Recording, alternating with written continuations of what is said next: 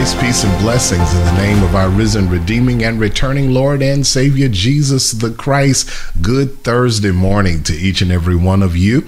Certainly grateful and thankful to have this opportunity to connect with you for this, another edition of the New Testament Word Walk and the New Testament Word Walk podcast with Pastor Jay that comes from the St. James Missionary Baptist Church located in the city of Rocky Mount, North Carolina. Certainly grateful and thankful to have you connected with us, and I pray that you are excited about walking through the Word of God as we are finding ourselves studying to show ourselves approved unto Him, workmen that are not ashamed, as we seek to rightly divide the word of truth. Today's session is a relatively short session, as we'll only cover 3 verses as we wrap up our study of chapter 3 of 1 Timothy, as we are continuing in our lesson series of lessons for the local church. We're going to wrap up our lesson that is entitled, Learning to Love Leadership. So far, we have taken a look at the 2 biblical offices of the church. We've talked about the pastor, the bishop, the elder, the overseer. And then, of course, last week, we spent time talking about the deacon, the assistant, the arms, the help, the aid to the pastor. And so today we're going to continue that discussion. We're going to wrap up today by taking a look at the final verses of 1 Timothy chapter 3 as Paul talks to Timothy about the church itself. So very interesting, very informative, very insightful lesson we have before us on today. But before we get started, let's take a moment. Let's pray. Let's seek God's guidance, God's direction as we seek to understand His word. Join me now. Let's pray together.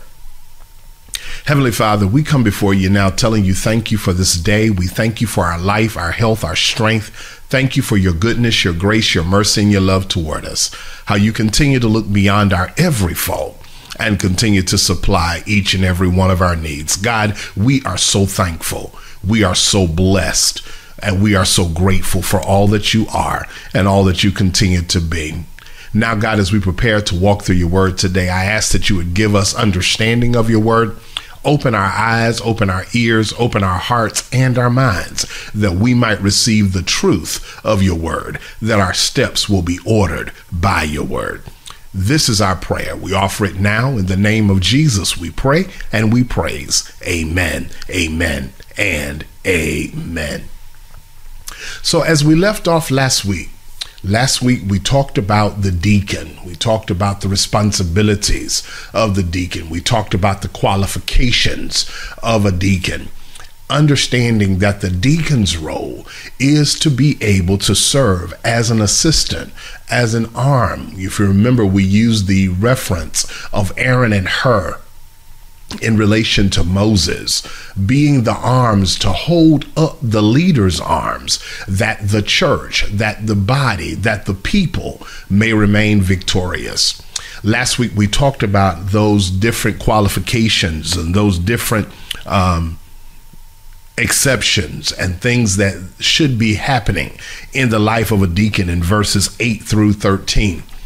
We talked about the fact that they should not be double-tongued. They should not be one who speaks out of turn, one who is appointed to assist the leader, to care for the membership. We talked about the fact that the deacon should be one who is worthy of respect, one who is dependable, or should we say consistent in speech, one who has a level of Christian character that exceeds beyond the church.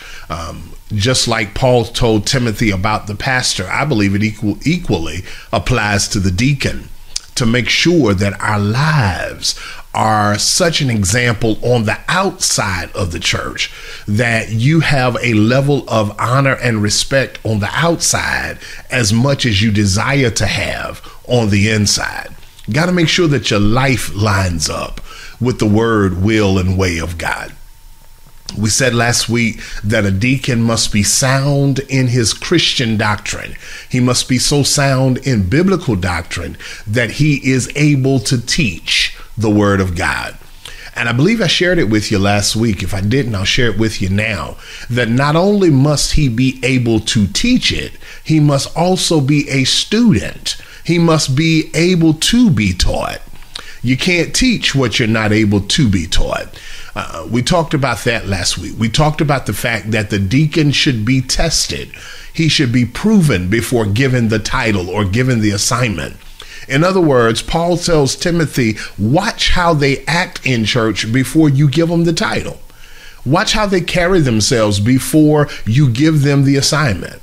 If they are faithful, if they are dependable, if they are consistent before, then that's a good indication of what you're going to get.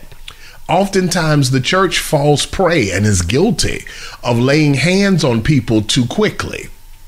We make decisions on leadership based on personality and preference and not on anointing and assignment. I want to say that one more time. The church is guilty of giving people titles based on personality and preference and not anointing and assignment. That's powerful all by itself. The deacon should be tested. He should be proven. I don't believe that he should be a deacon because his daddy was a deacon. I believe that he should be able to maintain the mystery of the faith. That's what the Bible says. And not only must he maintain the mystery of the faith within himself, let's watch how he governs himself in his own house. Is his home godly? Does he have godly characteristics? Are there godly principles being raised in his home? And then finally, we talked about the fact that the deacon should be a willing worker. In other words, and this is where we left off, he does not necessarily need a title to do the function. Oh, what a lesson for the church, that if you need a title to do anything in the church, then you've missed the mark before you even get started. We've got to make sure that we understand that what we now need more than ever, what the local church now needs more than ever, are willing workers. People who basically say, it's not beneath me to do the job without a title. I don't necessarily have to have a check to do the job. I'm willing to serve the present age. So we looked at that last week. Well, in today's lesson, we're going to take a look at verses 14, 15, and 16. Because in these three verses, I believe Paul is going to share with Timothy the very thing that elders, bishops, pastors, deacons, and even church members need to be reminded of what a local church is. In this particular passage of scripture, in these three verses, Paul is going to give us what I'm going to call three pictures of the church. Three pictures, three views of the church. If you're following along with the handout, of course, the handout is available via the St. James Church website. If you are following along the handout, we're coming to lesson point number 3. Lesson point number 3 is simply entitled The Church. We talked about the pastor. We've talked about the bishop. We've talked about the elder. Of course, as we shared earlier, as it relates to leadership, bishops and elders are pretty much the same. In today's lesson, last week rather, we talked about the deacon. In today's lesson, let's talk a little bit about the church. The church. What does the church look like? What are the three pictures that Paul gives of the church? Now, before we dive in here, let's take a look at a little background to make sure we understand where we are. All right. At this particular point, we understand that Paul is in Macedonia. He has left Timothy in Ephesus to help them keep the ministry going. Now, whereas we understand that as we study Bible history, we understand that Paul desires to return to Ephesus. But here he basically says to Timothy, I need to make sure that you understand something about the church should I be delayed in my return to Ephesus? So basically, what is he doing here? He's basically saying to Timothy, let me make sure that as the leader, you are equipped and empowered to make sure the church knows who they are. I need to say that one more time. As leaders, as the leadership, bishops, pastors, elders, deacons, as the biblical leadership of the church, we should be so equipped, so empowered. Watch what I'm about to say. Not only with the word of God, but with the wisdom of God and the vision of God for the local church. I once heard a good friend of mine, Apostle Fred Wyatt, said that every leader of the church should know the vision of the church and should be able to share that vision and be able to share the same vision amongst the leadership. If you have several ministers, several deacons, all of them should be able to identify the vision of the ministry and be able to communicate it to the point that if a member talks to 4 or 5 of them, he gets the same message amongst the 4 or 5 of them.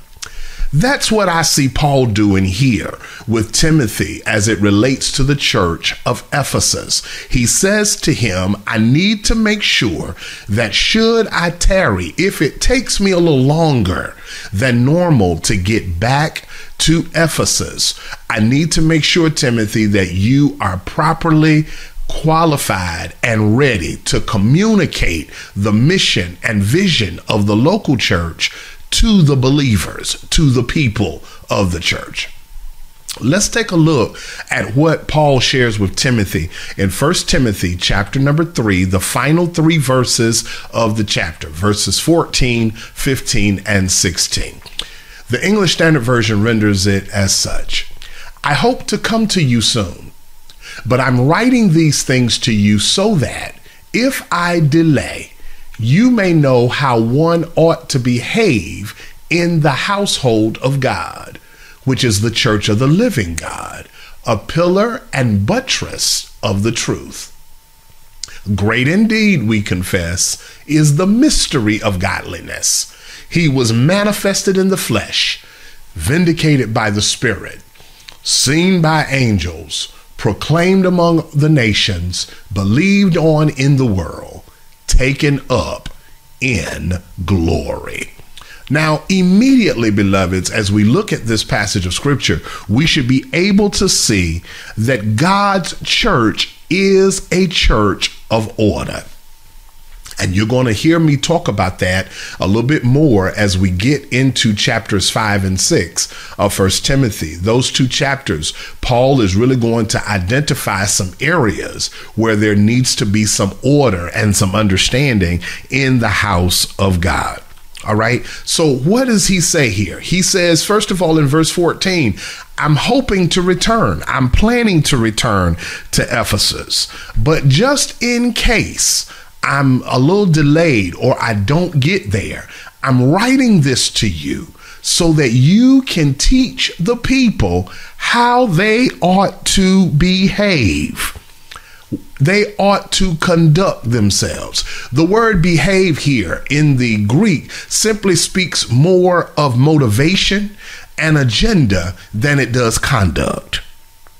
In other words, when the church gathers, the church must have a proper motivation. What is the agenda? Are they speaking the same things? Are they believing the same things? The local church must see themselves as one body in Christ Jesus.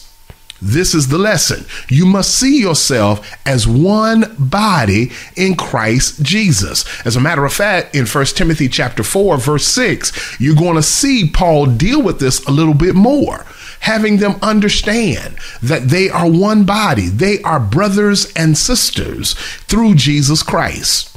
So Paul here gives Timothy some advice in these 3 verses. He says, should I delay? The first thing that I need to make sure that you understand, Timothy, as it relates to teaching and preparing the people. You must be able to properly teach the church that they are one of three things, or shall I better say, a combination of three things. Those of you who are following the handout, letter A, number one, under letter A, the three pictures of the church. In verse 15, he identifies the church as the household of God. God's church is a household. He reminds him that they are in alignment with God through Christ Jesus. And just as any other house, there is order in the household of God in order for you to properly produce and present the gospel. All right. The motivation for gathering together is that we may learn how to live in God's house, under God's rule, under God's authority. All right. We must understand that God has raised up leadership. The first 13 verses of this chapter, he has raised up leadership for a purpose. He has raised up leadership for a purpose. And that purpose must be fulfilled as the church understands the role and the responsibility of the leadership. Next week, we're going to dive into that, looking at chapter 4, where Paul takes an entire chapter in his letter to Timothy, describing what they should look for in spiritual leadership and what they should expect from spiritual leadership. So understanding this, the first thing that Paul shares with Timothy and he shares with the local church is that the church must understand that if you are going to function, you must be functioning in kingdom alignment. It's got to be done God's way. And I know I'm about to upset and offend some folks, but let me help you. Just because you've been a part of a church for 20, 30, 40, 50 years, you have no equity in the local church. You have no right of entitlement in the local church, of feeling like because you've been there forever, you've got a right to dictate which way the church should go. That's so out of line. That is so out of order. The order has already been given. It's been given in God's word. He said that I need to make sure, Timothy, that you teach the church how to behave in the household of God. The household of God. Why is this? The problem is many Christians are out of kingdom alignment. And when you step out of kingdom alignment, things will not run as smoothly as God has designed his church to run.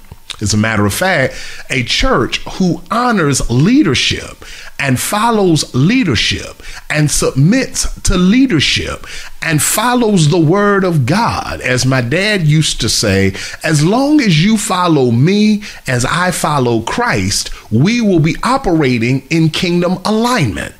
And I love the way Daddy used to say it. Daddy used to say all the time that when I stop following God, you've got every right and reason to stop following me. Well, Pastor, how do we know when you're following God? Good question. When I can align my leadership with what God has said in his word, that's how you know you're following God. When my leadership aligns itself with God's word, or better yet, yes, when God's word aligns with leadership aligns itself with God's word, not politics, not constitution, not bylaws, but Bible. Amen. We must understand that we must take time to become aligned with God's word. 1 Timothy chapter 3, verse 15 makes that abundantly clear that we must know how to handle the church. As a matter of fact, 1 Timothy chapter 3, verse 15, in some Bible commentaries, is identified as the key verse of the book or the letter of Paul to Timothy, that we must always be mindful and understand how we should govern ourselves. Look at why. The church, the local church, is a family. It must be fed. And the only diet that it must be fed upon is the word of God. We talked about that in chapter 1. Remember that Paul tells Timothy that the church has a major function when it comes to the word.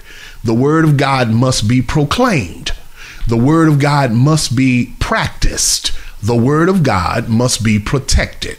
We have a very simple but very profound responsibility. We must preach and teach the word so that people of God can practice the word. And then when you are properly taught the word and you practice the word, when false teachers arise, you have everything that you need to protect the word. Is it making sense to us today? So Paul here basically says that the people must be taught. Amen. We cannot waste precious time and the church's precious time without providing nourishing word for the people to feed on. Can I talk to a pastor and a preacher? It is so important that we as preachers and as pastors and as spiritual leadership, as teachers of the word of God, spend time in God's word, preparing and seeking the Lord for the meal for God's people. Not our thoughts, not politics, not our opinions, not the newspaper, but the word. Amen. Can you think about how much time we preachers and teachers waste? Amen. Dealing with things that don't even coincide with God's word. So they need to be fed. They need to be fed. A church, Dr. Warren Wiersbe put it this way, a church does not grow by addition. It grows by nutrition. And if you are properly being fed God's word, you will witness growth. Especially in this day and time, I'm beginning to see it, and I hope you're seeing it too. People are now searching for a place where they can be fed and their spirits can be uplifted. It's not about theatrics and performance. I read somewhere where someone said, we've got to take the stage out and bring the altar back in. People are looking for a place where they can be built up in the word of God. Not only do they need to be fed, they need discipline. They need discipline. They must be disciplined. The church must be disciplined. And the spiritual leadership should exercise that discipline. We're going to see that in 2 Timothy, where he tells him in 2 Timothy that his assignment as a pastor is to rebuke, reprove, and exhort with patience and teaching. They need to be corrected. They need to be convicted. They need to be celebrated. That is our assignment. They need to be challenged. I think I talked about that a couple of weeks ago in dealing with the fourfold call of spiritual leadership for the church. Brother pastor, sister teacher, brother teacher, the church needs to be challenged. It needs to be corrected. It needs to be convicted, and it needs to be celebrated. Spiritual leadership must have the importance of rebuking, reproving, exhorting with patience and teaching. Why? This is the house of God, and the local church will only know how to conduct themselves when they conduct themselves in the house of God. They must know how to behave themselves. Well, I'm still in verse 15. Because in verse 15, not only do they see themselves as the household of God, but secondly, it is defined as the church of the living God. the church of the living God. Now, let me teach us here for a moment. The word church here in the Greek comes from the Greek word ekklesia. Ekklesia, which simply means assembly. For those of you taking notes, ekklesia is spelled Ekklesia. It refers to an assembly. All right. It's used about 100 times in the New Testament to refer to the local church, the assembly of the believer. All right. But this assembly is a special assembly. It is an special assembly of those who have been called out. Called out. All right. Paul wanted Timothy to know how they should conduct themselves as a church. But also, Timothy, make sure you know how to conduct yourself as a leader of the local assembly.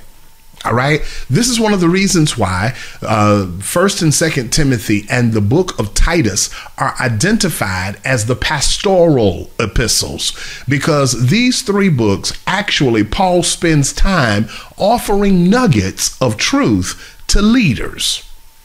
Leadership. Being the founder of the Dear Young Preacher Mentoring Network, I often refer to Paul as the true founder of the Dear Young Preacher Mentoring Network, because truth be told, a lot of our foundational principles for young preachers are found in 1 Timothy, 2 Timothy, and Titus. All right. We often have a number of books that tells us how to start a church, how to build a church, how to increase a church. Some of them are excellent references to look to. But the most important thing that you must remember is that the Word of God is the foundation to which a church can survive and thrive. And one of the first ways that the church does that, Paul teaches us here, is that the church must know, first of all, who they are. They are the household of God. They are the assembly of God. They are the presenters and the protectors of God. Right? I'm right there. Verse 15. It's right there in verse 15. All three of them are right there in verse 15. If I delay, you may know how one ought to behave, how one ought to conduct themselves. Let me put it up full screen so you can take your points and notate them. You can know how to conduct yourself, how to carry yourself, how you ought to behave in the house of God, the assembly of God, so that you can become a proper presenter and protector of God. Are we seeing here the responsibility that is given to the church? All we are seeing here so far through Paul's first letter to Timothy, is an assignment not only to Timothy as a leader, but I need us to see the assignment given to us as the church. We must remember we are a household. A household. If we live in a house, we are all under the same roof. Amen. And if we're under the same roof, we got to learn how to look out for one another. We got to learn how to protect one another. We got to learn how to preserve one another. If I can't help you, I won't hurt you. All right. We find that in so many different places, but the one place that comes to mind is when Paul taught the Corinthian church in 1 Corinthians that they should always remember who they were. They are the body of Christ. They are the body of Christ. Let's go real quick. We've got a moment. 1 Corinthians chapter 12.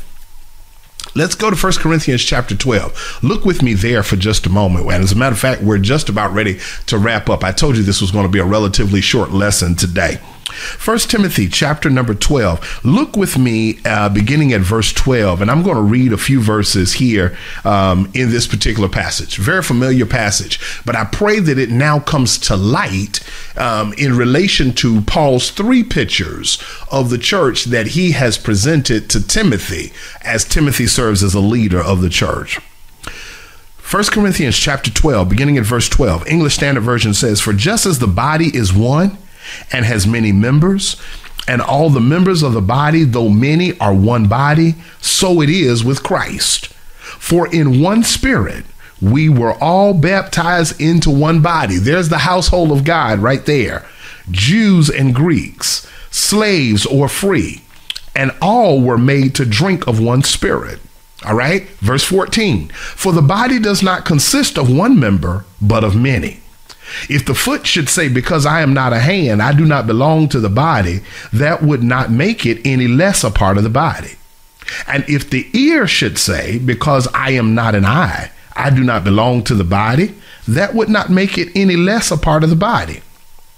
Look at verse 17. "If the whole body were an eye, where would be the sense of hearing?" There is the assembly right there. "If the whole body were an ear, where would be the sense of smell?" Watch it, verse 18. "But as it is, God arranged the members. God assembled the church, each one of them as he chose. If all were a single member, where would the body be?" Look at verse 19 again. "If all of us were one member, if everybody in my church was just like me, what kind of church would my church be?" Amen. "If all were a single member, where would the body be? As it is, there are many parts, but yet one body," one assembly. One assembly. The church is the assembly of the living God. Because it is God's assembly, God has the right, and only God has the right to tell us how his assembly ought be governed. Amen. As a matter of fact, while we've got time, let's look real quick at the book of Acts. Go with me to the book of Acts. Acts chapter 20. Yeah, Acts chapter 20. And let's look real quick at one verse. One verse. All right. Verse 28. Verse 28. Paul is still talking. He's talking to, and look at this. This is what's so important. In Acts chapter 20, verse 28, Paul speaks to the elders of the church of which Timothy is now serving, the church at Ephesus. And look at what he says in Acts 20:28. "Pay careful attention to yourselves and to all the flock in which the Holy Spirit has made you overseers to care for the church of God, which he obtained with his own blood." Now, Acts 20:28 is one of those verses that we often use to give solidification and proof that the pastor has been named the overseer or the leader of the flock. But there's something more powerful that I need you to see in verse 28.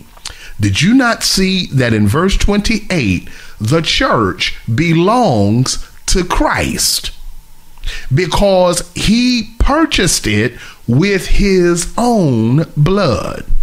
For that cause, Paul tells the elders in Acts and now tells Timothy in his letter, you must be careful of how we conduct ourselves. Amen. We must be careful that the church does not operate out of personal preference. We must be careful that a leader does not operate out of selfish gain. We must be careful that we don't turn the pulpit into a pedestal, preachers. We must be careful that we don't low rate the pew. Don't exalt the preacher. Don't exalt the pew, the hymn writer said. Preach the gospel, simple, full, and free. We must be careful that we do not turn the church into a place for personal performance. The church is the called out ones that come together and assemble themselves under God's power and presence, realizing that the only way we can be here is that we were purchased by the blood of Jesus. Through that purchase, we have been redeemed. We have a second chance. We have a new outlook on life. We are the household of God. We are the assembly of God. And then third and finally, we are the presenter and the protector of God. I'm in verse 15, still in verse 15, because in verse 15, going back to 1 Timothy chapter 3, he says there that the church is the pillar and ground of the truth. The church is the pillar. English Standard Version uses the word buttress. All right. The two words, I want to do a word on play here. All right. Because in these two words, they were used as metaphorical instruments to make sure the Ephesian church understood what the church should be. All right. When he talks about the pillar, he talks about the word of God being much like a statue that should be put on a pedestal so that all could see it. As a presenter of God, it's our assignment as the local church to present the word. No more, no less. Present the word. We're going to see that when we get into the second letter, when Timothy is now pastoring on the island of Crete, and he says to him there, look, the assignment is still the same. The assignment has not changed. You must preach the word. We must put the word on display. Amen.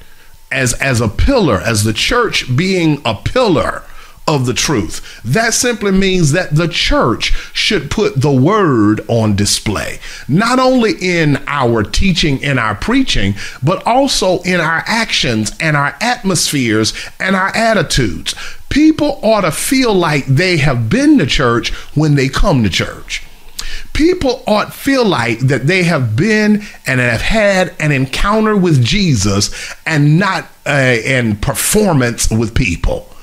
People need to feel like they can come to church and leave better. I'm thinking about something that was shared Sunday before last when Sister Rashawn gave the youth inspirational message. And she made the statement, she said that she felt so much better when she got to church, and when she got to that place and got to church, she felt better no matter what she was encountering in her life. She always felt better when she got to the church.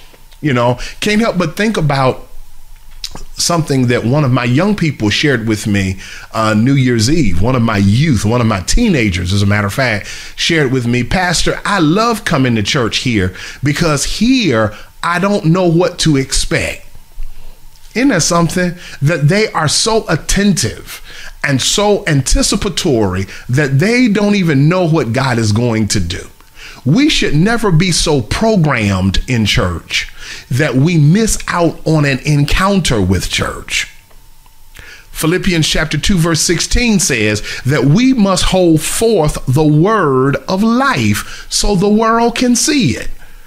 Matthew chapter 5, verse 16, verses 14, 15, and 16. Let's get all three. Said that we are the salt of the earth.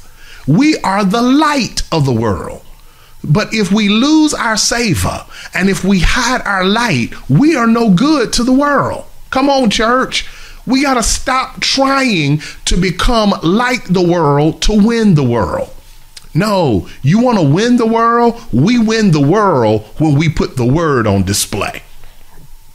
Because so many times we are so busy searching after numbers.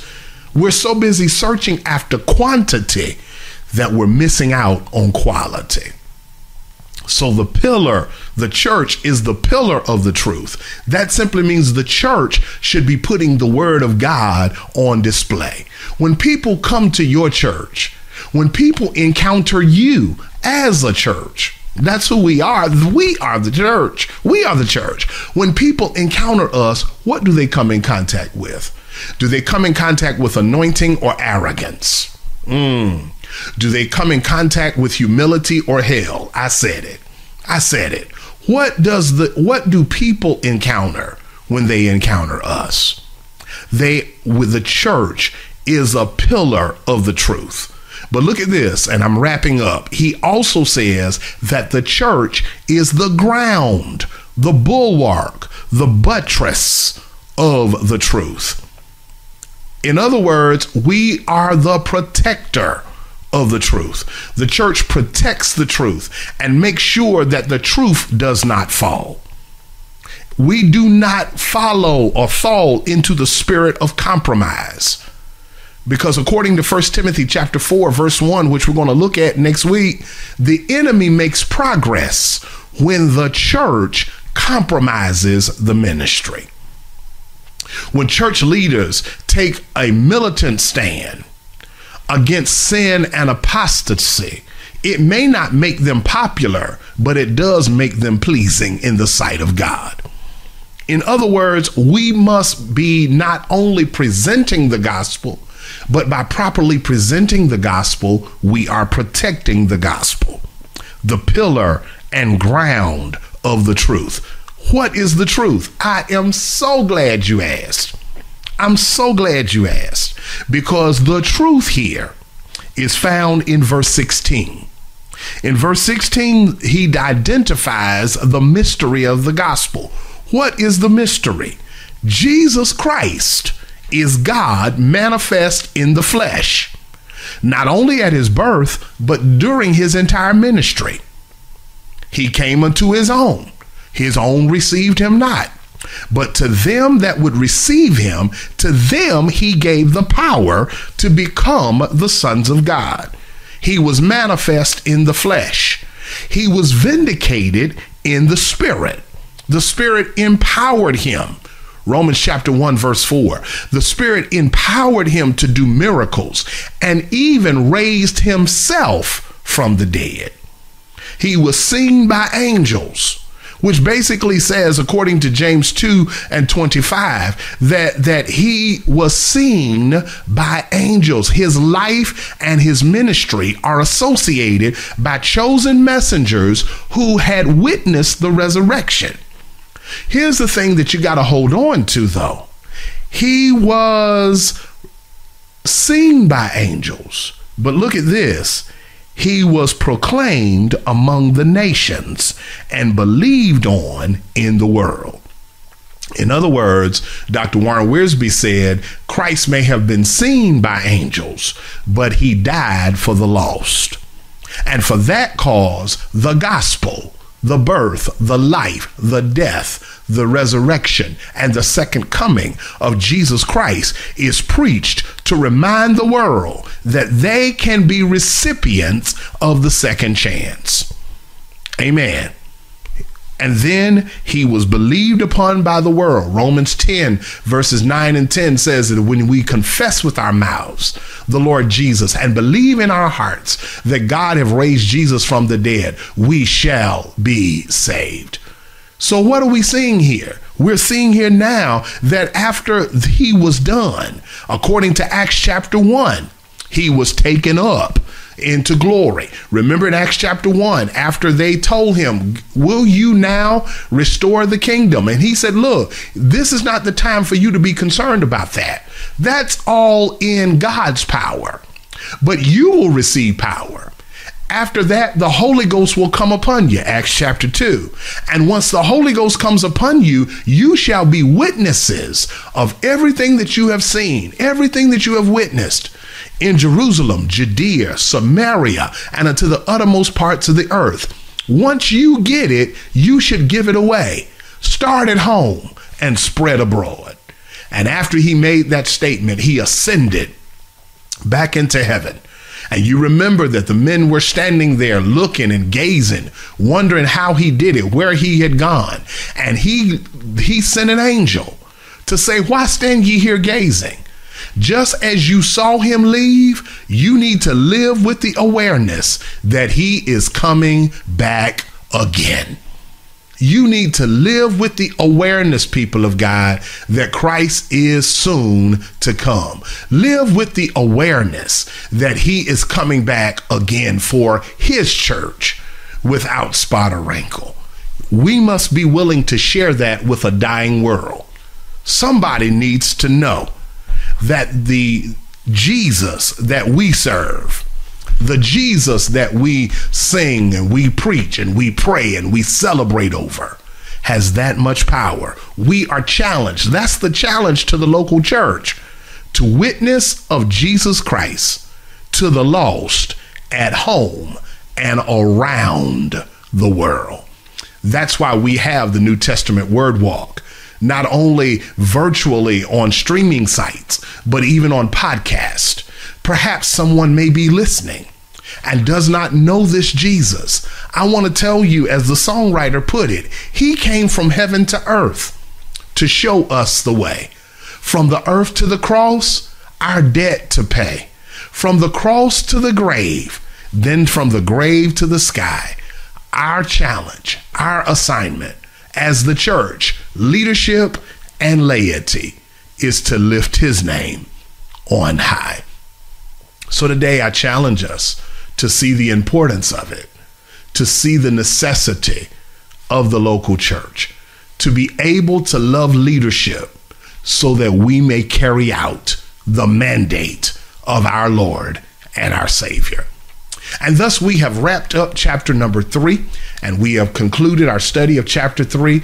On next week, we're going to continue this conversation looking at chapter number 4. And in chapter number 4, Paul is going to continue this conversation of leadership. And he's going to emphasize the leader's character and the leader's assignment. In next week's lesson, we're going to see 3 qualities that a minister must possess in order to be successful in leading God's people. Now that you have a love for leadership, let's talk about what needs to be seen in the leader. And of course, as always, as we come to the close of our time of sharing, if you have any questions from today's lesson, please take a moment to drop those questions in the comment section. As we see those questions, we will be more than happy to answer those questions based upon 1 Timothy chapter 3, verses 14, 15, and 16. If you have any questions, please feel free to leave those questions in the comments.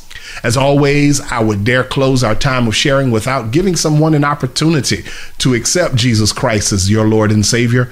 You've heard today about the mystery of godliness, the mystery of the church, the assignment of the church. The assignment of the church is to tell a dying world that he was hung up for our hang-ups, laid down for our get-downs, but on a third day, he rose, giving us a right to eternal life. All you have to do is accept him as Lord and Savior of your life. What must I do to be saved? Believe on the Lord Jesus Christ, and you shall be saved.